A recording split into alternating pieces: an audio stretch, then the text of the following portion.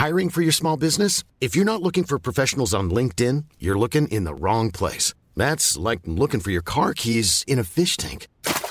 LinkedIn helps you hire professionals you can't find anywhere else, even those who aren't actively searching for a new job but might be open to the perfect role. In a given month, over 70% of LinkedIn users don't even visit other leading job sites. So start looking in the right place. With LinkedIn, you can hire professionals like a professional. Post your free job on linkedin.com/people today.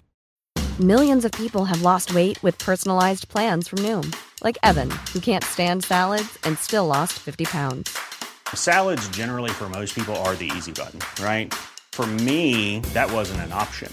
I never really was a salad guy. That's just not who I am. But Noom worked for me. Get your personalized plan today at Noom.com. Real Noom user compensated to provide their story. In 4 weeks, the typical Noom user can expect to lose 1 to 2 pounds per week. Individual results may vary.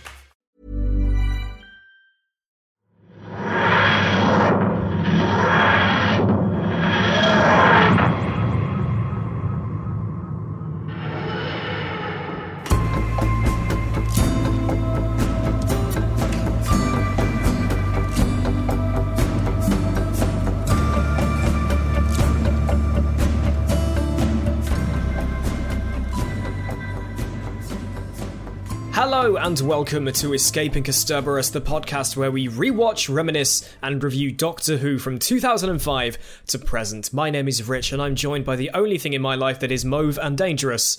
It's Amy. I'm not mauve. What colour are you? I'm definitely dangerous, but... You have to give yourself your own colour code to be dangerous. What colour do you count? Lilac. Lilac. You're really going Yes, for the word that you say gonna... weirdly. Yes, everyone's now going to be like, why don't you say lilac? Yes, I know, it's lilac. I say lilac.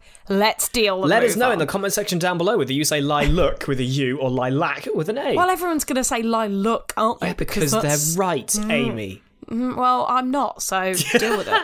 But welcome to the day that your childhood fears return to you in swathes, because today it is episode number 9, aired on the 21st of May 2005, The Empty Child. I was very, very, very tempted to add the F word in between empty and child, because, oh my god, I hate this kid. Are you my mummy? This podcast is over. Thanks for listening, Well, everyone. bye. I'm going to go cry in a We'll corner. see you next week. See you next week for the Doctor Dances. Hopefully I'll have stopped crying by then. But Lol. This is where Doctor Who really stuck to me, because it scared me so damn much. Though all the fun stories about me being scared will be for next week, because I relate them more specifically to the Doctor Dances, and I will be covering that next week. What about you? See, I don't remember finding this episode so scary. Like, I can understand as an adult woman why it is scary, and actually I do find it, like, inherently creepy. Like I said to you when we were watching it, it's that thing of, like, it being repeated over and over and over again that sort of is like, you can't get anything but this word out of this child, or this phrase out of this child. And I think that's what makes it so kind of weirdly uncomfortable. Yeah. But I wasn't like, I don't remember being frightened. I think, I don't know why, because it just didn't feel quite as much of a threat as, like, some things do, like Cough Cough the Weeping Angels, which was my absolute horrific nightmare of an episode that I experienced, but we'll get to that. It's yeah, so I don't know, I remember watching it, but I remember not finding it that scary. I think I was the complete opposite, as I have said on this podcast and on multiple times on the Who Culture YouTube channel to just people when talking about Doctor Who. This was just generally, this is to this day gonna be the sort of definitive part of my childhood that scared me. Like, we all have those things we go back to, that you can, like, the scariest moments of your childhood. Like, for me, one of them was stupidly watching Shaun of the Dead on Channel 4. I can't remember how old I was, but the scene when Matey gets pulled through the window at the pub and gets his intestines ripped out. Yeah, no thank you. Hot Fuzz, first time I ever watched that, terrified me. I mean, I can see hooded why. figures, beheadings, Tim Messenger getting impaled by a goddamn church spire. Church spire, yeah. That is the one bit of that film that sticks with me. yeah. And I've only seen it once. You've only seen Hot Fuzz once? Yeah, when you showed it to me. What? Right, we need to rectify this. We're going to watch it again because I love Hot Fuzz. But those two things, along with watching Torchwood, when I was probably too young to watch Torchwood, As we've already as we've discussed established. before, that and The Empty Child were the things that scared me the most as a kid. And going back to this episode now, 15 years later, I would have been 10 when this aired. We're 25 now.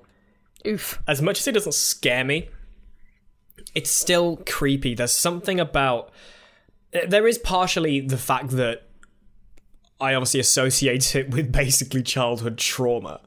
Yeah. But going back to it, and as we said last week, it's cool to go back and watch this and analyse the whole feeling, the tone, the cinematography, the music, even down to like the colour palette, everything just accentuates the fear. Creepy. The creepiness, yeah. That's what it is. It is creepy. You have the outright scary moments, or the scary moment that we will get to. But otherwise, it's just the atmosphere that creeps you out so much. And it is sort of during the height of the London Blitz, so I suppose that's kind of like the perfect backdrop for something that is like imminent. The setting kind of itself, death. I mean, there is nothing I think more haunting to me than the sound of an air raid siren. So absolutely. Hearing and that, I'm very glad we never had to live through that. And hopefully we won't have to. Fingers crossed. Fingers crossed. Lol. But there's so much about this episode that works so well. And there's a good reason why this episode... I don't know whether it was The Empty Child and The Doctor Dances as a whole.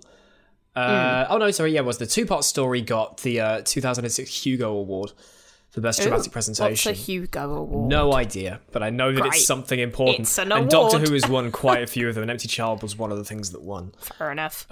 Speaking of cinematography, some of the shots in this episode... Yeah, there's the one shot that always stands out beautiful. to me is the shot of the Doctor looking at the phone in the hallway of the house, and Nancy stood in the background. It's kind of at a wonky It's angle. It's like a wonky angle. I think the field of view is slightly got wider. like a wide-angle lens. And it's a really sharp shot. Like when you look... Because like I said, we're watching the sort of remastered, inverted commas, Blu-rays that were recent. I say recently. This is a couple of years old, this particular release. It's the Steelbook with the art by whatever her name is. It's the most recent release of Series 1, I think. They might have done a rebranded one with the new branding and stuff. But anyway... It's a beautiful shot. Rest of some of the shots, like the one that I said to you when it's over the hospital, over Albion Hospital Gate, and it sort of comes from like the top left, pans over the name of it, comes all the way down, so you see Eccleston like walking back through the gates, and then comes down to the floor. Oh, I was just really like, nice, oh my god, it's so pretty. Albion Hospital is also another thing that's a self-reference, because obviously Albion Hospital is where Tosh was. And I did think I recognised it. Albion Hospital isn't real, by the way. I'd always figured it was a real hospital in London because it gets name dropped twice.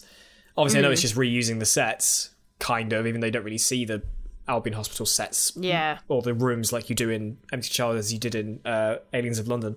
But I just thought it was like a landmark. It was just like, hey, we're British. Hey, we're in London. Obviously, this actual building, I'm pretty certain, is in Cardiff. Probably. I thought it was a real building, but alas. But it is not. It's not. But let's talk about the big man at the top, not Russell T Davies, but Mr. Stephen Moffat. Oh yeah, who Stephen penned Moffat. These 2 episodes. Good stuff. I was thinking about the second word was going to be good grief. I was thinking. I was going to say something slightly naughtier than stuff. That took me a second then, thinking, hang on. Oh, right, okay. I get it. This was Stephen Moffat's first contribution to New Who that wasn't The Curse of Fatal Death, which I'm pretty certain you haven't watched either. No. It's a shame. I mean, I might have done. You may have done. It's a comic relief it. special from like... I don't know whether it was 1999 or 2001. I can't remember off the top of my head. I probably haven't watched it then, given but it that was we made. were 4. It was made for comic relief. It was 1999 with Rowan Atkinson as the And it's really funny. I might have to watch it afterwards. It's very good. And obviously, that Russell must have said, I mean, I think Moffat was very much one of those people that during the hiatus period where he was just always present. Like, as we've said, so much of New Who, especially the Russell T Davies era, is made up of people who were basically just fans during the show and then during the hiatus who were pining to get it back. So they figured, you know, who's better to bring him to help bring the show back than these people who've been, for lack of a better phrase, gagging for it. So they got they got Stephen in to pen these episodes, and this was the start of a relationship between, I think, the viewership and Stephen prior to him getting the keys to the show, where whenever we see written by Stephen Moffat come up in the titles, you go, oh, good, I'm going to probably crap myself and cry myself to sleep. Didn't he do Blink as well? He did Blink. He did all sorts. I'm trying to think of the specific ones that he wrote prior to taking over the show. Let me just. I'm just going to very quickly double check. Oh, he did. It took me. Empty Child, Doctor Dancers, Girl in the Fireplace, and Blink. Right. So he didn't. Oh, Girl in the Fireplace is a Girl good in the Fireplace episode. is incredible. Again, another episode that won. I want to say it won a Hugo. Oh, no, it didn't win a Hugo. I really like that episode. That's one of those episodes that I sort of forget about, and then it happens, and I'm like, yeah, this is a good episode. Blink got some BAFTAs, surprisingly.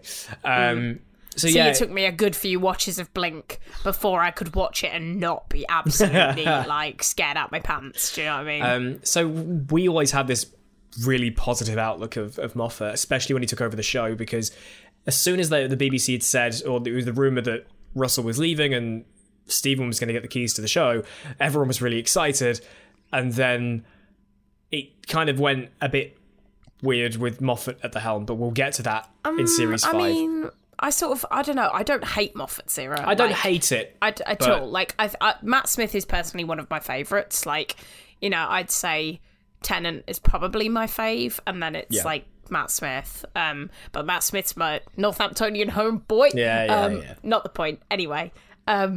But I didn't. Everyone's sort of like, oh, Moffat did such a bad job of this, that, and the other. But I actually like. Up until maybe like Moffat's last series, or like some of the Clara stuff, or like I didn't hate any of it. Like I quite enjoyed most of it. I think it was through the middle of his run was where things got a bit ropey.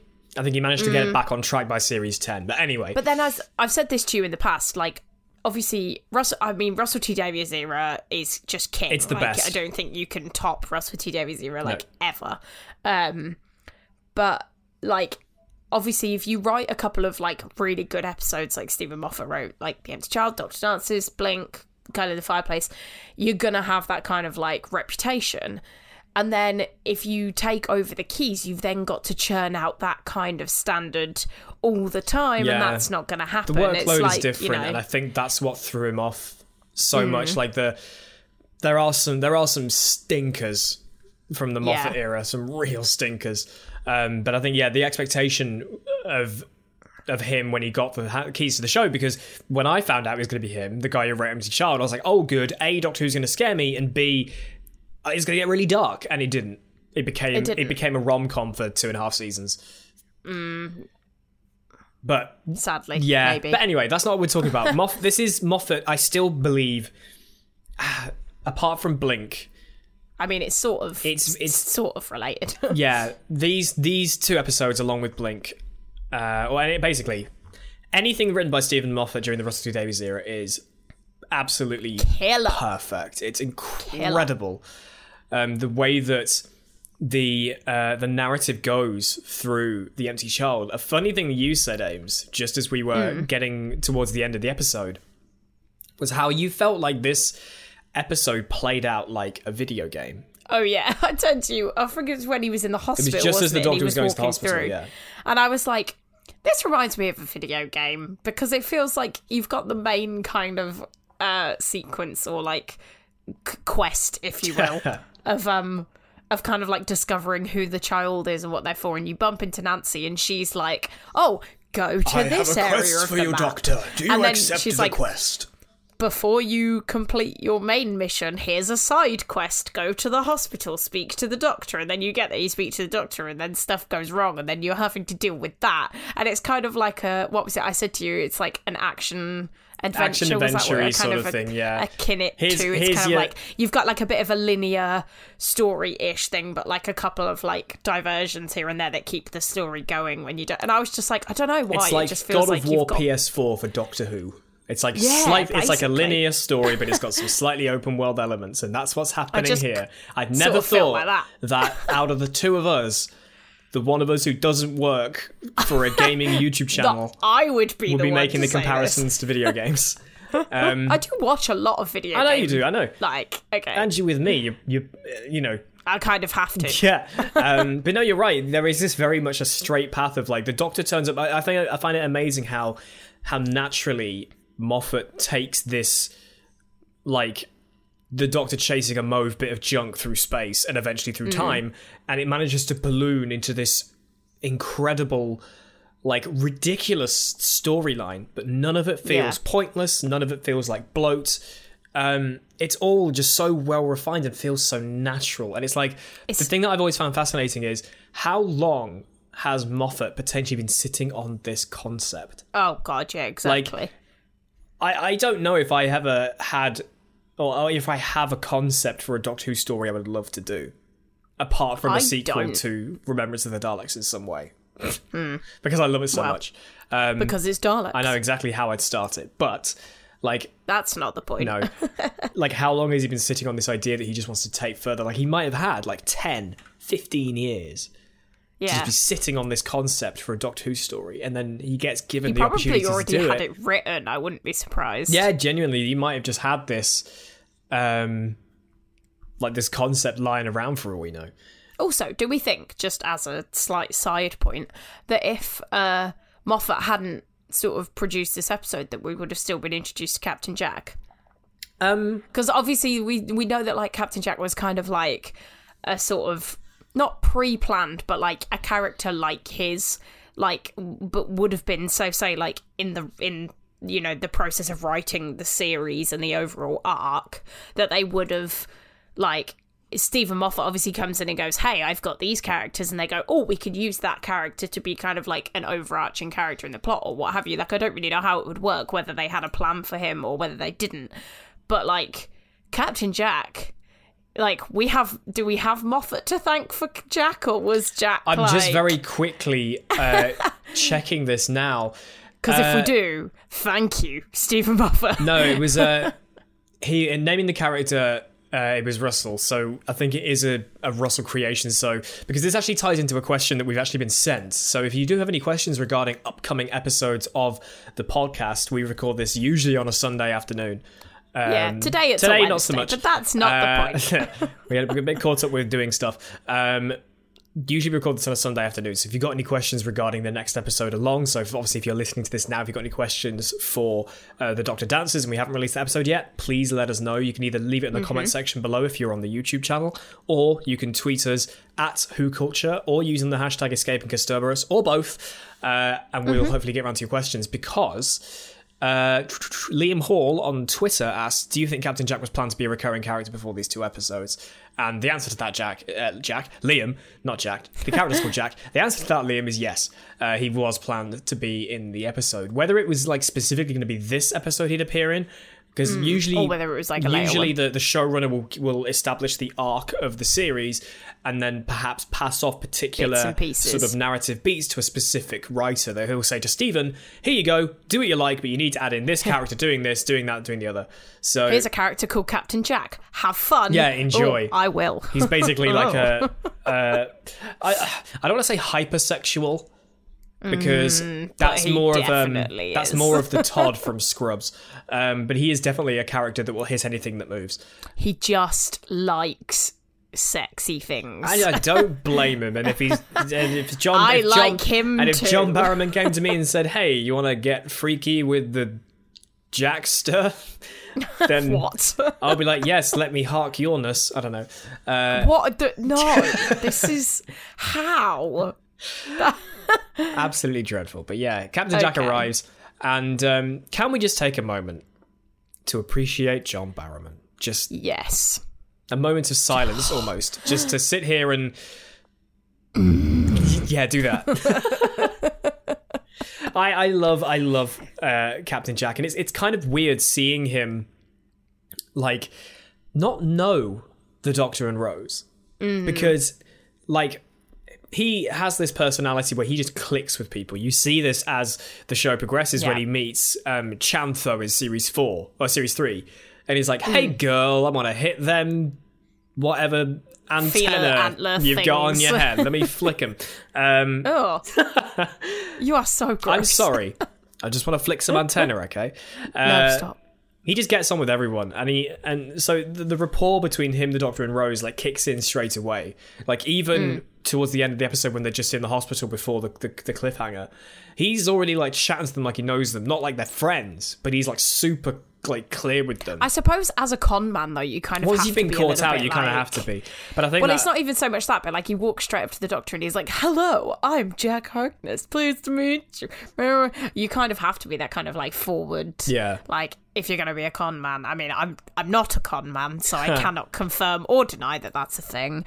But like, I feel like in that kind of sort of situation, you would have to be very forward because you want them to buy your thing. Yeah. So I suppose he would be, but I know what you mean. He's very much just like a people person. Yeah. And even like his relationship with that whoever it is, the sergeant, the other army bloke we see at the beginning, he actually does reappear later on in the in the Doctor Dances. Right. But like with him, and you know, there's Jack looking, like zooming into Rose's butt when she's hanging off the balloon. Excellent bottom. And this guy's like, okay. And Thanks. then Jack turns around, you have that fantastic shot of him pulling a smile as he looks over the camera. And I love that it's just like, they've shot this in such a way to be like, this is the guy you want to bang. You want to hit that. Look at how sexy he is. Please appreciate the sexiness. So when Rose gets swept off her feet, almost quite literally by him, you can see why in her eyes she's like, holy crap, Jack, do me. Like, this is the guy. And then when... Because I turned to you, didn't I? And I was like, I find it funny how they framed it almost like a kind of, we should know who this is, but it's not like a, you should already know who this is. It's like, you will want to know who this is. It's almost like a really subconscious moment of, as the camera slowly zooms in, there's a white vignette and Jack's just there like looking really sexy and all that. With hearts all over his face. Yeah, basically. They really play up to that, and they kind of introduce Jack's character as being like you were saying, like he plays being straight really well, but it's so obvious from before he even meets Rose that I'm guessing he's pretty open, because he says to the other army guy, "You've got an excellent bottom too," and he slaps him on the ass. And bear in mind, in 1941, he would have not got away with that. No. And the way this is kind of the definition of, I suppose, is it pansexual, where you just kind of are attracted to anything you're attracted to? There's you don't quiz me on like like sexual preferences and stuff, but I'm pretty sure pansexual is more like a fuck it, whatever. I will touch anything that moves. Yeah, and then I think when I said about hypersexuality, I'm pretty certain that's what they kind of, the lack of a better word, diagnose the Todd with in Scrubs, because he is just like, I'll hit anything. I'll have everything. And when Jack slaps this guy on the ass, he has this sort of greeny look on his face, and it's kind of like he's totally hitting that. He is totally hitting that. And we know that, you know, being gay back in the war isn't okay, simply down to the fact that there's the Torchwood episode where Jack goes back in time, meets the actual Jack Harkness. Yeah. And he shares a kiss, and there's that. As soon as there's that like sniff of him being gay, a lot of people get very concerned. So you can tell that just even with this army bloke, Jack has just already worked this magic as a con man. I mean, like, but also as a beautiful, but also being. As someone I would totally smash given the option. I mean, I could talk about Jack for a while. As she takes a seductive drink out of, like, puts a straw around her lips. I know you can't see this, but she, I mean, literally, just as Amy said that, she was like, "Oh yeah, I'll have a bit of Jack," and then as she gurgles her drink. As she's there, I was actually just thirsty. It's almost that thing where you just sat there like sucking the straw and there's nothing. You just get the noise of no liquid because you're just like completely lost in his eyes. Like, oh, gimme. And it's so interesting seeing Jack not be not so much not himself, because he's trying to hit that as well as be a con man. So the con man bit obviously gets dropped very quickly with his character, which is good. But the bits of, hey girl, I'm making a move here, like that's still so there, so present. But seeing him talk to the Doctor and Rose and not know who they are, it's like, even though we know this is his first appearance, I'm there going, Jack, they're like your bezies, man. I was going to say they become like family. Yeah, I know, and I love Jack so much. Hence why when it came to He's series such a 12, good character. we were like squealing when he appeared again. Except for the fact that it was only 5 minutes of fan service. But Come on, Chris, bring him back again. Maybe he'd be back in Revolution of the Daleks. Maybe he's going to be the Doctor's cellmate or something. That'd be great. You would hope so. Also, Maybe. I'm sorry for people's ears during that little thing I just did, because my levels were through the roof. Oh dear. But yeah, there's not like there's so much we can talk to about Jack for now. I think most of our conversation about Jack may come in the second part. Yeah, because he's much more prominent in the second part. He's basically there the whole way through in the same. Like the Doctor, Rose, and Jack are finally all back together for the rest of this episode, the rest of the next episode, the rest of the story, I should say. But JB asks, just to sort of wrap this little section about Mr. Jack up, asking, what do you think is the best Captain Jack appearance in Doctor Who? Ooh, you might have to remind me of them. Well, I think I know what my favourite one is, and that's mainly because it ties into Torchwood. It's when Jack he finds the Doctor for the first time after the events of series 1. When he's running towards the TARDIS. The Doctor Detector goes off in the Torchwood hub, and then he sprints to the TARDIS and follows it through time and space. I actually watched somebody did like an edit of that on they YouTube put the where they scenes mashed together. the two scenes together, and it's really cool actually. Obviously not gonna spoil anything about that if you are going through this fresh, because Jack does appear in series 3 and 4 and then 12. But then he did a load of Torchwood. Series 3 was that episode, yeah. Those 3 And episodes, then, yeah. Series 4 was the finale, the 2-part finale. Stolen Earth and Journey's End. Was that the one with Martha? No, Donna's the companion, but Jack's there to begin with Yanto and I see. Right, Gwen. no, so I'm confused about like which series is which companion, because obviously you said to me the other day that Rose is only in it for 2 series, and I was like, she's in it for more than that. No, right? But yeah, so series 1 and 2 is Rose, 3 and 4 is Martha. No, 3 is Martha, just 4 is 3. Donna. Yeah. She only did 1 series. Tennant only did 3 series. Matt Smith technically only did 3 series. Capaldi only did 3 series. So series 3 is the Martha Utopia thing, that, and then series 4 is the Doctor Stolen Earth, Jenny's End. Donna, thing. Right, okay, fab. What would you say is your favourite appearance then? I don't know. I quite like the end of this series where he's without too many spoilers, the Trini and Susanna bot, and he's like, and they're like, you have That's a gun? compact laser deluxe. Where were you hiding that? Again, no spoilers. Yeah. But I think, completely agree. I do quite like. I do like him coming back in series 3, like, because when you see him, you're like, oh my god, yes, he's back, my boy. But yeah, I think probably the end of this series is actually like, I mean, like I said, I don't really remember his performances in like the later on bits. Like, I've obviously rewatched Doctor Who like numerous times, but it's one of those things where I don't really hold on to that information. Like, I have too much else going on in my brain to remember like the random episodes with Captain Jack. Do you know what I mean? Yeah. But Jack is amazing, and it's if you are watching this for the first time and you're starting to like him, oh boy, you've got some more stuff to come. You just wait. Which is really exciting. Let's talk about the sort of the threat of the week. So this whatever thingy has landed in the middle of London, and we meet the titular child almost straight away. Yeah. Straight away the child's voice is echoing through the streets of London. And the thing I find amazing about this sequence with the Doctor going into the speakeasy, it's basically a speakeasy, even though the UK didn't really have speakeasies. I have no idea what they are, so sure, we'll just carry on like I've...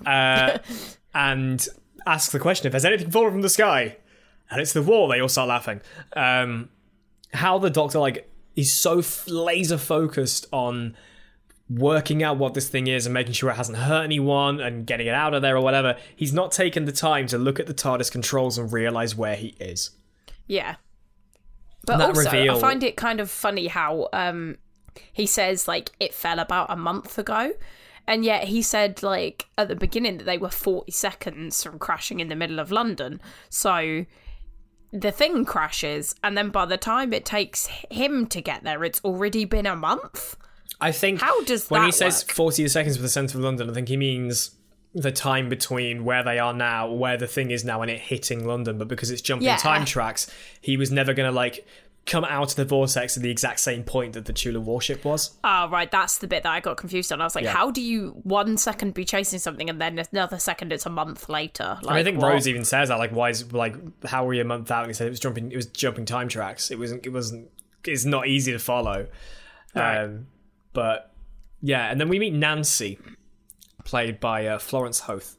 I love her. Like, so do I said to you, didn't I, when the episode came on, I've always loved her for some reason. I don't know whether it's the cute Cockney accent or the fact that she's just an adorable little button of a person. Thing is, but, you say adorable little button, I say kick-ass bitch. Oh, she's both. Like, absolutely both. She's like a kick-ass bitch wrapped in an adorable little button. I just love her. I don't know what it is about her. I don't know why. I don't know whether it's because she's technically like the center of the episode. Yeah. Because I mean, like, obviously you get the kind of, like, obviously the Doctor and Rose and Captain Jack are, like, that's the story you're following. But she is in it a lot. Like, a lot. And that's why I think it's kind of like a video game, because it's kind of like your main, like, she's the quest giver. Side. Yeah. the doctor's there, the TARDIS phone's ringing, he looks behind him and there's this girl with a big orange exclamation mark above her head and she's glowing. Like, go and talk to Nancy. Come over here and press square, Doctor, come on.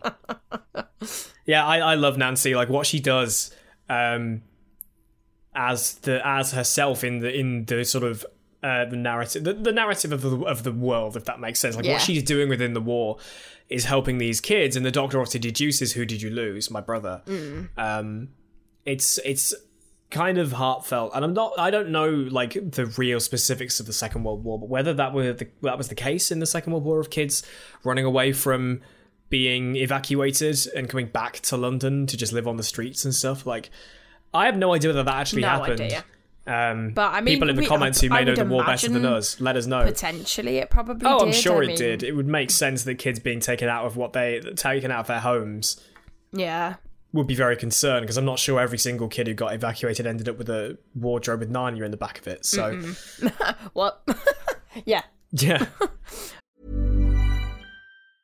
Ryan Reynolds here from Mint Mobile. With the price of just about everything going up during inflation, we thought we'd bring our prices down. So to help us, we brought in a reverse auctioneer, which is apparently a thing. Mint Mobile Unlimited Premium Wireless. How to get 30, 30, bit to get 30, bit to get 20, 20, 20, bit to get 20, 20, bit to get 15, 15, 15, 15, just $15 a month? Sold! Give it a try at mintmobile.com/switch. $45 up front for 3 months plus taxes and fees. Promo rate for new customers for limited time. Unlimited more than 40 gigabytes per month. Slows full terms at mintmobile.com. Hiring for your small business? If you're not looking for professionals on LinkedIn, you're looking in the wrong place. That's like looking for your car keys in a fish tank. LinkedIn helps you hire professionals you can't find anywhere else, even those who aren't actively searching for a new job but might be open to the perfect role. In a given month, over 70% of LinkedIn users don't even visit other leading job sites. So start looking in the right place. With LinkedIn, you can hire professionals like a professional. Post your free job on linkedin.com/people today. Millions of people have lost weight with personalized plans from Noom. Like Evan, who can't stand salads and still lost 50 pounds. Salads generally for most people are the easy button, right? For me, that wasn't an option. I never really was a salad guy. That's just not who I am. But Noom worked for me. Get your personalized plan today at Noom.com. Real Noom user compensated to provide their story. In 4 weeks, the typical Noom user can expect to lose 1 to 2 pounds per week. Individual results may vary. So I love her character in the way that she sort of disappears and reappears and sounds like she knows more than she does. And I think she knows so much. But I think when, like, Dr. Constantine, who we'll get to, talked about her, I think he plays her up as someone who knows, like, everything that's going on. And in reality, she's only hiding one thing, which again we won't spoil. But it is kind of like a key. She's integral. The whole episode revolves around her. The whole story Hence why I revolves said she's around kind of like her. the main character. I mean, you meet her basically straight away. Like, there's only kind of like a few minutes after the start of the episode where obviously the Doctor leaves the like club, speakeasy, whatever you called it, thing. Finds a cat, by the way. Yes. The cutest little black and white cat thing. It's obviously a cat. It's not a cat thing. And she's literally just there. It's kind of like, oh, who are you? Hello. And then she's just like kind of pivotal to. I suppose it's kind of like she doesn't really know why what's happened has happened, but she knows what's happened. Hence why she kind of comes over and it's like, don't answer it. It's not like really ringing. It's not that she's like, I know exactly what is going on, but just don't get involved, mate. Just go away. But the fact that the Doctor turns up and is kind of like I don't know whether he helps explain stuff a bit for her, and she's kind of like, oh, okay. I think because he's reading the situation how she's seeing it, because you can tell that Nancy's a very, very clever young woman. So with him saying, I want to know how there isn't a phone, gets a phone call. Like he's not just saying, what's going on, where she could just go, nothing, mate. Go on with your day. Go get in the shelter. Stop whinging. He's relaying things in the way that she thinks, which I think is why she takes notice and doesn't just keep like pieing the Doctor off. But also, very, very, very quick segue about the Doctor and the cat. Why is it whenever you talk about Doctor Who and the cats, people only think about when Tennant had kittens in Gridlock in Series 3? Oh yeah. Can we please take a moment to appreciate Eccleston holding a cute black cat? I mean, literally, you stand there talking to it, and it's with little just white like, paws. Hello, little kitty. I completely forgot about all kind of instances of cats in Doctor Who, even Gridlock. But I just turned around and I went, oh my god, it's a cat. Yeah. And I was just like, look at the little kitty. These are the noises Amy makes when near a cat. And we have a cat. Or dogs. Cats or dogs. We have a cat that lives next door that sometimes finds a way into our garden. And Amy's just thinking, oh my god. Beautiful. Her name is Jelly Bean. Anyway, not the point. Shout out to our neighbours if you're watching and realise, wait a minute, that's our cat. Talking about Nancy. We were talking about Nancy and how great she is. She is great. She sends the Doctor off to see the Doctor, which I think I very vividly remember hearing that and thinking, no. Series 1, they're not going to do a multi-Doctor story. No. Like 2/3 of the way through Series 1, are they? Surely. And obviously, no, they don't. I don't think that was even kind of like a thing. It wasn't even going to be a thing, but I think just the fact that she goes, the Doctor, and the Doctor's there going, wait, what? Like, also, who plays the Doctor? Not Richard Wilson. Because I feel like I recognise him. Oh, from you will. He's things. done so much. He's a very, very established actor. Like, obviously, John Barrowman is like pretty damn big now, but back then I'm not entirely sure known, was he? How big he really was. But I know that not Richard known Wilson enough to be like, oh my god, it's John Barrowman.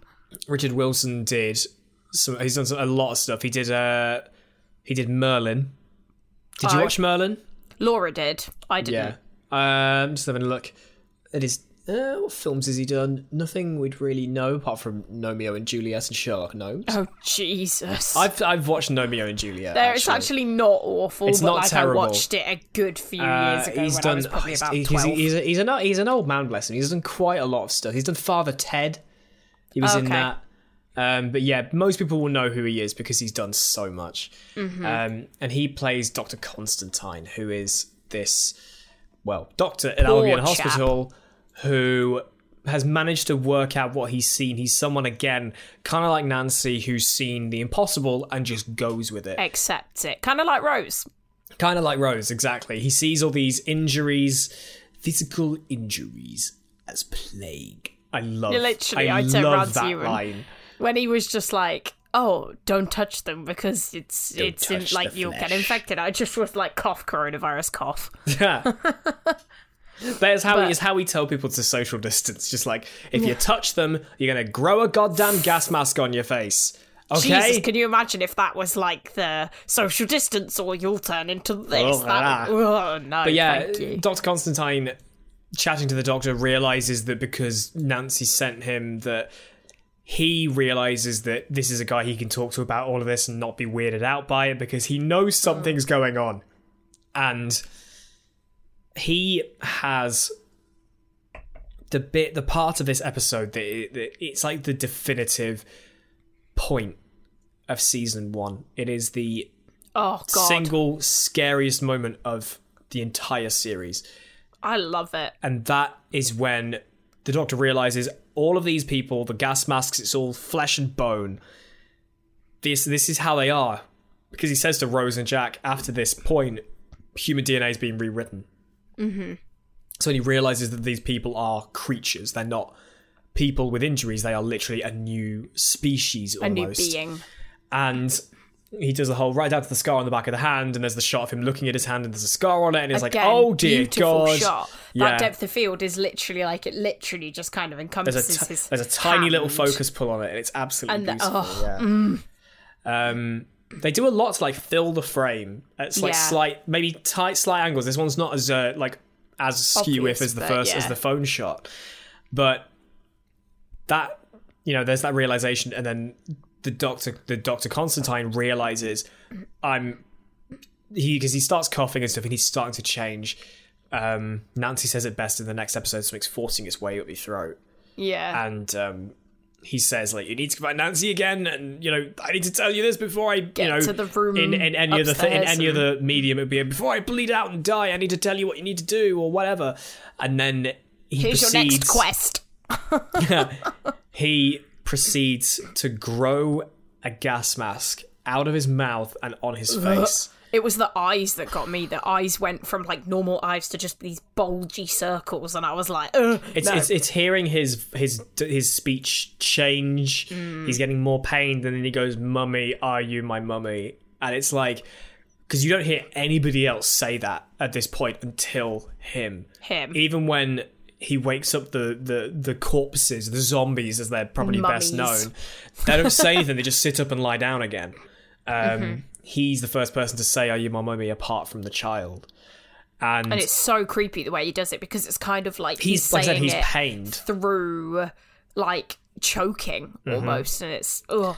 And then the transformation happens, and the Doctor just stands there like, I mean, it would be the sort of thing that you just couldn't take your eyes off. No. Like, you can see this kind of disgusted calculatedness, and then there's us just going, like that's like I said, even though it's been so long and I'm much more accustomed to weird shit like that now, that scene still makes my skin crawl. Oh, it's horrible. I mean, I said to you, don't like modern Who. I say modern Who. Obviously, this was modern Who, but like, you know, post Russell T Davies era Who, you don't really get these horrific transformation scenes anymore. Like, what I want to see is somebody transforming into a disgusting monster. Like, you don't get that anymore. This was as close as you got to like body horror in Doctor Who. There are some other moments like that. Series 4 has another moment that you could kind of be similar. Night Terrors in series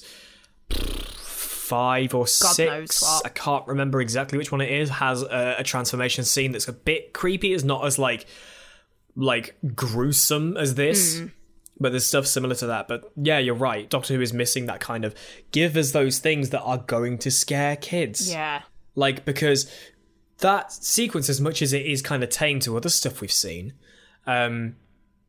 that was so horrifically terrifying. I mean, in as the context of the episode especially. Yeah, like the idea that if you touch him, because as much as it's known that you touch the kid, you end up looking like that. But how does it happen? Here it is. And the thing being forced out of its mouth and blending with the lips and pushing his nose down and the black, like, coming up his face. And then, as you say, his eyes bulge into these, like, glass discs. Oh, it's just so creepy. I had just an irrational fear of gas masks. I remember going to a war museum with school and just seeing a gas mask on the wall. Because that gas masks had a bunch of different designs. They didn't all look exactly like they did in The Empty Child. But seeing a gas mask was like, no, I'm out. No, I'm done. I'm so done. And it's horrific, that sequence. But it works so well to really hammer home that threat. Because like you said, you're creeped out by the kid's repetitive dialogue. And then when you see what happens to you. That's when it becomes the gas a threat. mask is fused to the flesh. Just the word flesh is so grim. It's not skin, it's flesh. It's flesh. And then you see that happen and you realise this kid comes near you. Is it the same for all of them? I'm guessing so. Yeah, well, I mean, he says, doesn't he? He touch says the flesh, to Rose, you know, what happens if you touch it? You're looking at it. Yeah. So that sequence is horrific. And that's the so only good. time we see it in full. There's a glimpse of it next time. But you don't see that happening constantly. You don't hear it. Actually, no, you kind of hear it happening as well. I mean, I suppose it's one of those kind of things they don't overdo it. Like with I was about to exactly say, yeah. In the Slitheenes, when they were constantly unzipping their forehead, it was like, we get it. Like, we know that this is how they transform. Whereas this is kind of like, you see this really horrific sequence once, and you know the threat exists. So it's like, it sticks to you more this. if you see it once or twice versus seeing it every time it's supposedly going to happen. Yeah. And that's like that scene. That's why, as I've said, that's one of the most iconic scenes of Doctor Who in Series 1. Maybe even in New Who overall. That transformation sequence is just so horrifying. I mean, I said to you at the start of the episode, because before we started watching this, Rich goes, "It's Mauve and dangerous," and I was like, what? And then obviously worked out he was quoting the episode. But I sort of said, like, I remember the episode as kind of like a whole. Like, obviously I remember the basic plot of, like, the empty child being, like, you know, spoilers. But, like, the one bit that I sort of do distinctly remember is the doctor in the hospital surrounded by all these gas mask things and transforming. Like, if you sort of said, like, what happens in The Empty Child, I'd be like, oh, the doctor, weird, creepy. But I probably wouldn't really be able to tell you much else that happens other than kind of like, I mean, now I would, obviously, because I've just rewatched it, but like, you know, after watching it sort of 3 years ago, it's one of those things that's like, oh, I know there's a gas mask kid, and I know that, like, the doctor gets creepily transformed, and I know that Rose flirts with Jack a lot. But, like, I wouldn't be able to tell you, like, Nancy's quips, like, who she is as a character, like, you know, that kind of stuff. So it's, like you said, it's one of those scenes that sticks with you, because it's one of the scenes I actually always remember from it. Yeah. And, yeah, that whole sequence is fantastic. We've got a question here from Hannah Forster, which is interestingly something I was actually looking for in this rewatch of the episode, which is when watching it, I tried to see if the hospital doctor had the scar from the start of the scene, or if he'd only developed it before the close-up shot. Now, it's never really explained as to when the infection will take over. He doesn't really say. He talks about how it's spread throughout the hospital, and that, like, one of the last things he's saying before he transforms is there are isolated cases about London. It's never overtly explained as to how long it is before the transformation happens. It's explored next week. It's explored next week about how the child, the top of the food chain, for lack of a better phrase, has some sort of power control over these zombies, but whether he has any kind of play in the transformation sequence, we don't know. Because I was thinking the exact same thing. I was watching it and I was thinking, I wonder how long it has actually been since he touched one of them. Because obviously being a doctor, I don't know whether he touched a lot of them or whether he realised sooner, because obviously, and then just tried to avoid it. So obviously he must have just, like, caught one of them or something. Like, I wonder if it was just before, like, the doctor went to see him, because obviously Nancy says you need to go and speak to the doctor, but she wouldn't know that he was sort of halfway through transforming, would she? Or like, you know, so I reckon it was one of those things where he maybe has touched them, like, say, an hour or so before. Maybe quite soon, but the doctor. I want to say that I think you can see a tiny glimpse of it on, because it's his right hand, the one he uses for his cane. Yeah. I feel like you see a really, really brief glimpse of it, maybe. It'd be something I have to go back and check, like, frame by frame. But I think the idea is that the scar has always been on his hand since he's been appearing in the actual show. Like, when the doctor meets him, he's already got the scar. So I can't tell whether, like, whether Hannah means whether it's like a production gaffe of, like, they didn't put the makeup on his hand until they were going to do the close-ups, like, or whether it's literally a case of it, like, appears on his hand. Like, imagine the Constantine, like, puts his hand to his hand and then sort of goes, oh god, it's there now, oh no. Or whether it's been there the whole time. I think it's been there the whole time. I personally do think because it's kind of because like he's coughing before he's even sat down. I think he realizes that he's What's going to happening. change, and he's probably quite thankful, probably why he's so open to the Doctor, that somebody else who's got a rough idea what's going on has the opportunity to try and continue whatever he's trying to do, whatever he's trying to work out what's going on. He has somebody he can say, this is everything I know, but in Please literally take it, however do long, something I'm with it. going to be completely useless. I'm basically going to be dead. Because I mean, So- I've always loved that God, I can't speak. I've always loved that throwaway line where he says, "Oh, you don't sound well," and he goes, "Oh, dying, I should think." It's Dying, like, I should I'm sorry, think. what? You're just so casual about this. I used to be a father and a grandfather. Now I am neither. Oh, it's so sad as well. Like, I try to make them comfortable, and he's like, he's just trying his best in a situation where he's got no idea what to do. He's a doctor. Poor man. He's gonna have to. He does everything he can, and to see where things go from here, it's Yeah, okay. bless him. But that's the sequence that leads into Jack meeting the Doctor, and then him revealing it's all a con. I find it cool that like Rose just goes along with the whole time agency thing. Just like, yeah, I sort of feel like Sure. I think she maybe kind of knew, not new, like obviously she's, kind of new to the whole thing and she might not know everything, but like, I feel like maybe she had some sort of inkling that he was kind of wooing her to try and get one over on her. Like, she obviously wasn't, she was fully invested in the wooing, but like, she wasn't so invested in the whole bargaining thing, hence why she was like, I'm sorry, were you talking? Like, she had no kind of, obviously she's kind of conning him, he's kind of conning her, and so it's like a big old kind of like circle of just like, oh, what's that? You want me to go and take you to my leader? Okay, Let's go see and Mr. see my Spock. leader, Mr. Spock. Yeah, of course we'll give you the money for the ship, lol.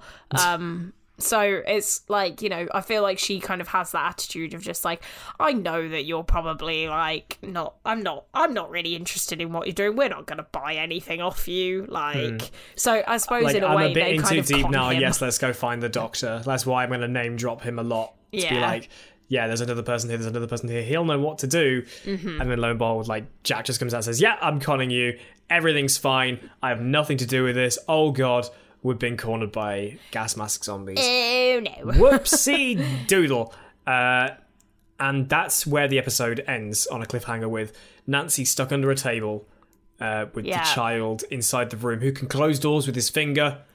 Yeah, that's That never weird, really explained. Like, that weird sound effect of... and it just closes the door and it's like, oh, okay. Like, I don't really get how that works. Like, I don't know if it's kind of like a telepathic field. I think it is. Like, I think it's... We can talk about it more with, like, the explanation to everything next week when the episode's been resolved. I think it's something to do with what happened to Jamie. Right. So... And his, quote-unquote relationship to his sister. Yeah. That's probably how it's explained. And yeah, Nancy's against the door. The child's walking towards her. She's going, oh no, I'm going to become one of them. Oh and no, then it's... the Dr. Jack and Rose are being cornered by lots of gas mask zombies, including Dr. Constantine, who's transformed. And they're going, oh no, I'm going to become like them. And then it ends. It's one of those cliffhangers that's like, oh, I wonder how they get out of this one. It's like, they're obviously going to, but like, it's how that is like I love how they escape it. Like, I think it's quite cool. No spoilers, obviously, but like, it is one of those kind of cliffhangers where it's like, we're in the middle of the series. Like, we all know you're going to survive. But... It's Doctor Who. We all know they're going to survive. And thankfully, the next time trailer is after the credits. Yeah. Which may have been re-edited pretty quickly, because I'm pretty certain that the the next time after Aliens of London is like straight after the episode ends. You get the Doctor Who logo come flying past, and then the next time starts. And I'm pretty certain that was criticised back in the day, because a lot of people don't want to know what the next episode they don't get given the kind of option to go, yeah, I'm not going to see this, I'm not going to watch, not going to look. They play this after the credits. Of course, we watched it again because we know exactly how it plays out. We know what happens, and it doesn't matter. But it's an exciting next time, but it's a fantastic cliffhanger at the same time, and I love it for it.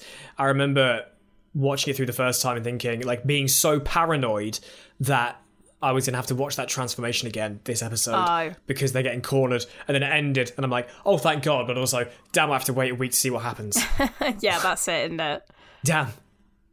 It's always the waiting. I hate, like, having to wait for another episode of something you really enjoy. Like, I think that's binge culture for you now, though, isn't it? Like, we're so used to having Netflix and, like, Disney Plus and, like, you know, all these kind of other streaming services that are just, it's all there. But, like, when something releases weekly, it's great. Like, obviously, I love the anticipation. You pace yourself with it and it lasts longer. Yeah, and it is that kind of thing of like, oh yeah, this is out. I've got another episode of this to watch. Yeah. But also it is that kind of thing of like, God, I just want to watch it now. I mean, it's actually quite nice because we've actually had that with this podcast. We've had people say to us that they really, really enjoy it. We had a tweet only the other day. I think a guy and his son watch it, listen to it together. Like, I don't know whether it was a guy or a girl, but somebody, a parent and their son tweeted us, saying like they're rewatching or they're introducing their son to Doctor Who for the first time and they're rewatching 9 together, and that they found the podcast and that this was going to be like a great way for them to kind of like listen to us talk about it while rewatching it with their son. And I thought that was really nice. It's really nice. Cute. Yeah, and I've got a few people I know who are watching the episodes with us with the podcast, and they're going, I just want to keep watching, but I know that if I do, I'll have to wait for the podcast. I don't want to try and do both at the same time. It's just like, God damn it. I mean, lucky for us, it's Wednesday, and we'll be watching the next one probably on Sunday. Yeah, we're going to be watching it on Sunday. We've only got like 3 or 4 days, but and so have you. So you know, you haven't got much longer to get to wait until you get to the next one. But to wrap things up today, I've got 2 more questions. Blimey. One of them is another from JB asking if there's any monster you think is scarier than the Empty Child. For me, that's no. I mean, Weeping Angels for me, but like like I've already said, they were always kind of the ones for me who were like absolutely cacking myself. Like I just distinctly remember watching that episode and literally for about, I must have been probably a solid month afterwards, just not wanting to blink like ever, like at all. Yeah. And yeah, just horrifying, absolutely horrifying. So that would be my answer for that one, I think. Yeah, for me, it's still the Empty Child. There is one other enemy in Doctor Who that scared me as much as the Empty Child, which I kind of forgot about when we were talking about this last. Yeah, you'll find out. Oh, no, I want to know. You'll find out when we get to it. That stuck in my head as much as the Empty Child, because as I've said this before, the Weeping Angels didn't do that to me. Oh, but another, I just hated them. Another like enemy. The first episode, anyway. Like the rest of them. Nah, oh yeah, we'll get to just literally crapping on the next 3 episodes that are fully dedicated to the Weeping Angels and how much they shouldn't have ever been made. But we'll get to that. The only other monster that I potentially think has that kind of scare factor, and it comes back to the same thing, I've said this to you already, Rich, but like it comes back to the same thing of just that repetition over and over and over again, is Silence in the Library with the Vashta Nerada. That's what it is for me. Oh, it is that for you as well. Who turned out the lights? Just no. The it's skull just inside the helmet the and sort of shuffling around saying, hey, who turned out the lights? Absolutely not. It is the Vashta Nerada, isn't it? It is Vashta Nerada, yeah. That's one of the kind of main enemies I remember, because it's like, don't touch the shadows. It's such a non-palpable thing to be able to have to avoid. Like, shadows? How can you avoid shadows? Like, and then the whole thing of like having 2 shadows as being like the kind of like realization point of like, uh-oh, you're infected, whoops. Yeah, it is quite scary. That's the only other one that really got to me. Like I said before, the Weeping Angels back in 2007 for some reason just didn't get me as much. I think they were like jumpy. I think for me, the thing that scares me more personally is stuff that sticks in your head. A jump scare doesn't. No. See, I hate being chased. The thing for me is like, literally, if I'm, say for example, I'm watching someone play a game and they have to run away from something. You're watching me playing Dead by Daylight. I will squeal like little baby pig because I hate being chased. Like, being chased is one of the most awful. I don't know why. I just hate it. I was going to use this opportunity to plug myself. I was streaming Alien Isolation a a while ago during May for Sanctuary Play yeah. Live over on Twitch. Twitch.tv/RichieIsLive. I stream 3 days Casual a week. plug. Tuesday, Thursday, Saturday. I'm allowed to plug it because hey. And Sure. Amy was watching in the next room and I was playing Alien Isolation, which I'd never played before. And I wasn't that, because I've never played it. I've never really dug deep into the game, but I know the mechanics of it. So I'm just kind of like, oh no, I know it's there. And it wasn't getting me as much as I thought. And then in the next room I can hear Amy squealing because you're watching me. And then all of a sudden you see like a tiny breath of the alien, and I just hear from the next room because Amy's like seen it and she's going, I can see it doing, I don't like shaking it. but yeah, I can't do it. I can understand that. But that's what we'd say to for your question, JB. And finally, from Seto Kaiba on Twitter, I hope I haven't completely butchered that. Apologies. They ask, what do you think about the line, "Are you my mummy?" We'll get to that next week, specifically for me, being echoed by future doctors, i.e. 10 saying it in Poison Sky or 12 saying it in Mummy on the Orient Express. Oh, I love it. I love it when they kind of flash back to that little, like, "Are you my mummy?" And it's like, a self-reference. Yeah, a like, self-reference I find is it good. really funny. But because it's kind of like, that is something that, like, you know, we've all kind of experienced. But also it reminds you of stuff that you've, like, sort of forget. Like, as you get through, like, the later series of Doctor Who, I find that you kind of forget a lot of the earlier stuff. It's why when we've been going through this series, watching like Father's Day, we've forgotten so much about it. There's little nods that remind you of what was before. But like you're saying that in such a like a almost nostalgic way. For me, it was like, you know, David Tennant's wearing the gas mask in the Poison Sky, and he's like, "Are you my mummy?"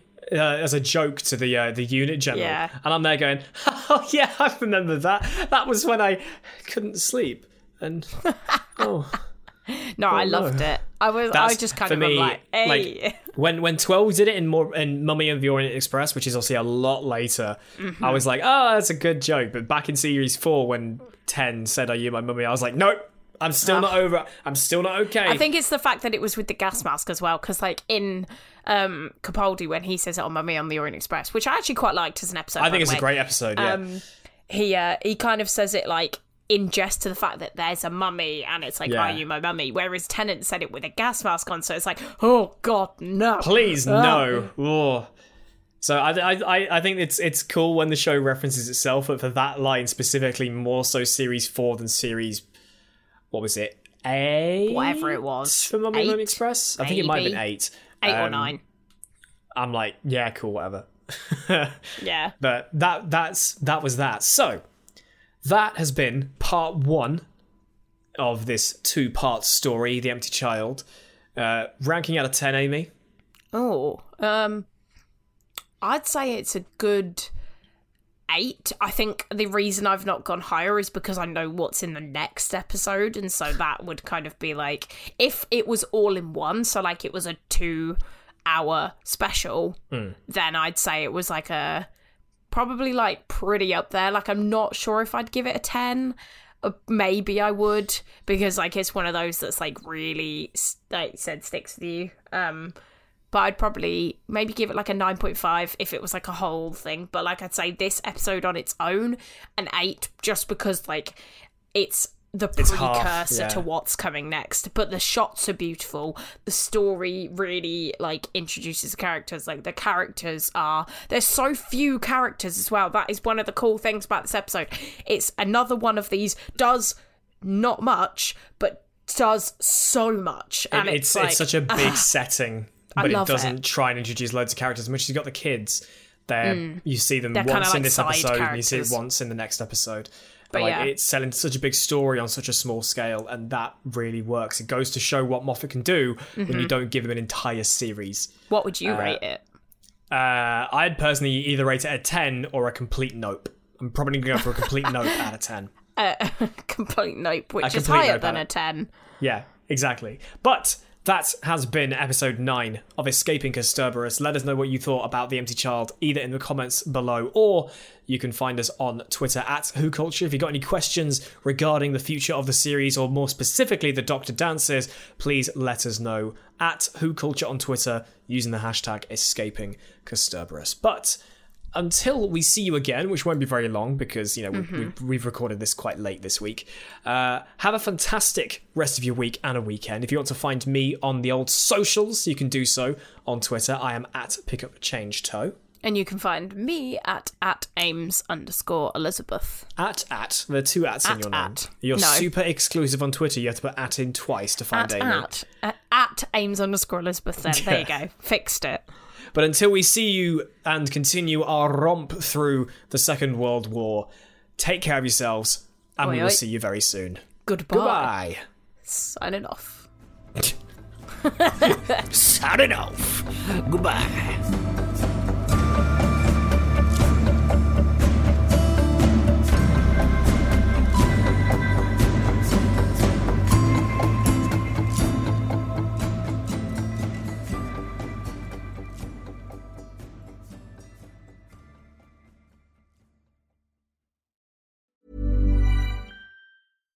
When you make decisions for your company, you look for the no-brainers. And if you have a lot of mailing to do, Stamps.com is the ultimate no-brainer. It streamlines your processes to make your business more efficient, which makes you less busy. Mail checks, invoices, legal documents, and everything you need to keep your business running with Stamps.com. Seamlessly connect with every major marketplace and shopping cart. Schedule package pickups and see your cheapest and fastest shipping options from different carriers. With rates up to 89% off USPS and UPS rates. And with the Stamps.com mobile app, you can take care of mailing and shipping wherever you are. Make the same no-brainer decision as over 1 million other businesses with Stamps.com. Sign up with code PROGRAM for a 4-week trial, plus free postage and a free digital scale. No long-term commitments or contracts.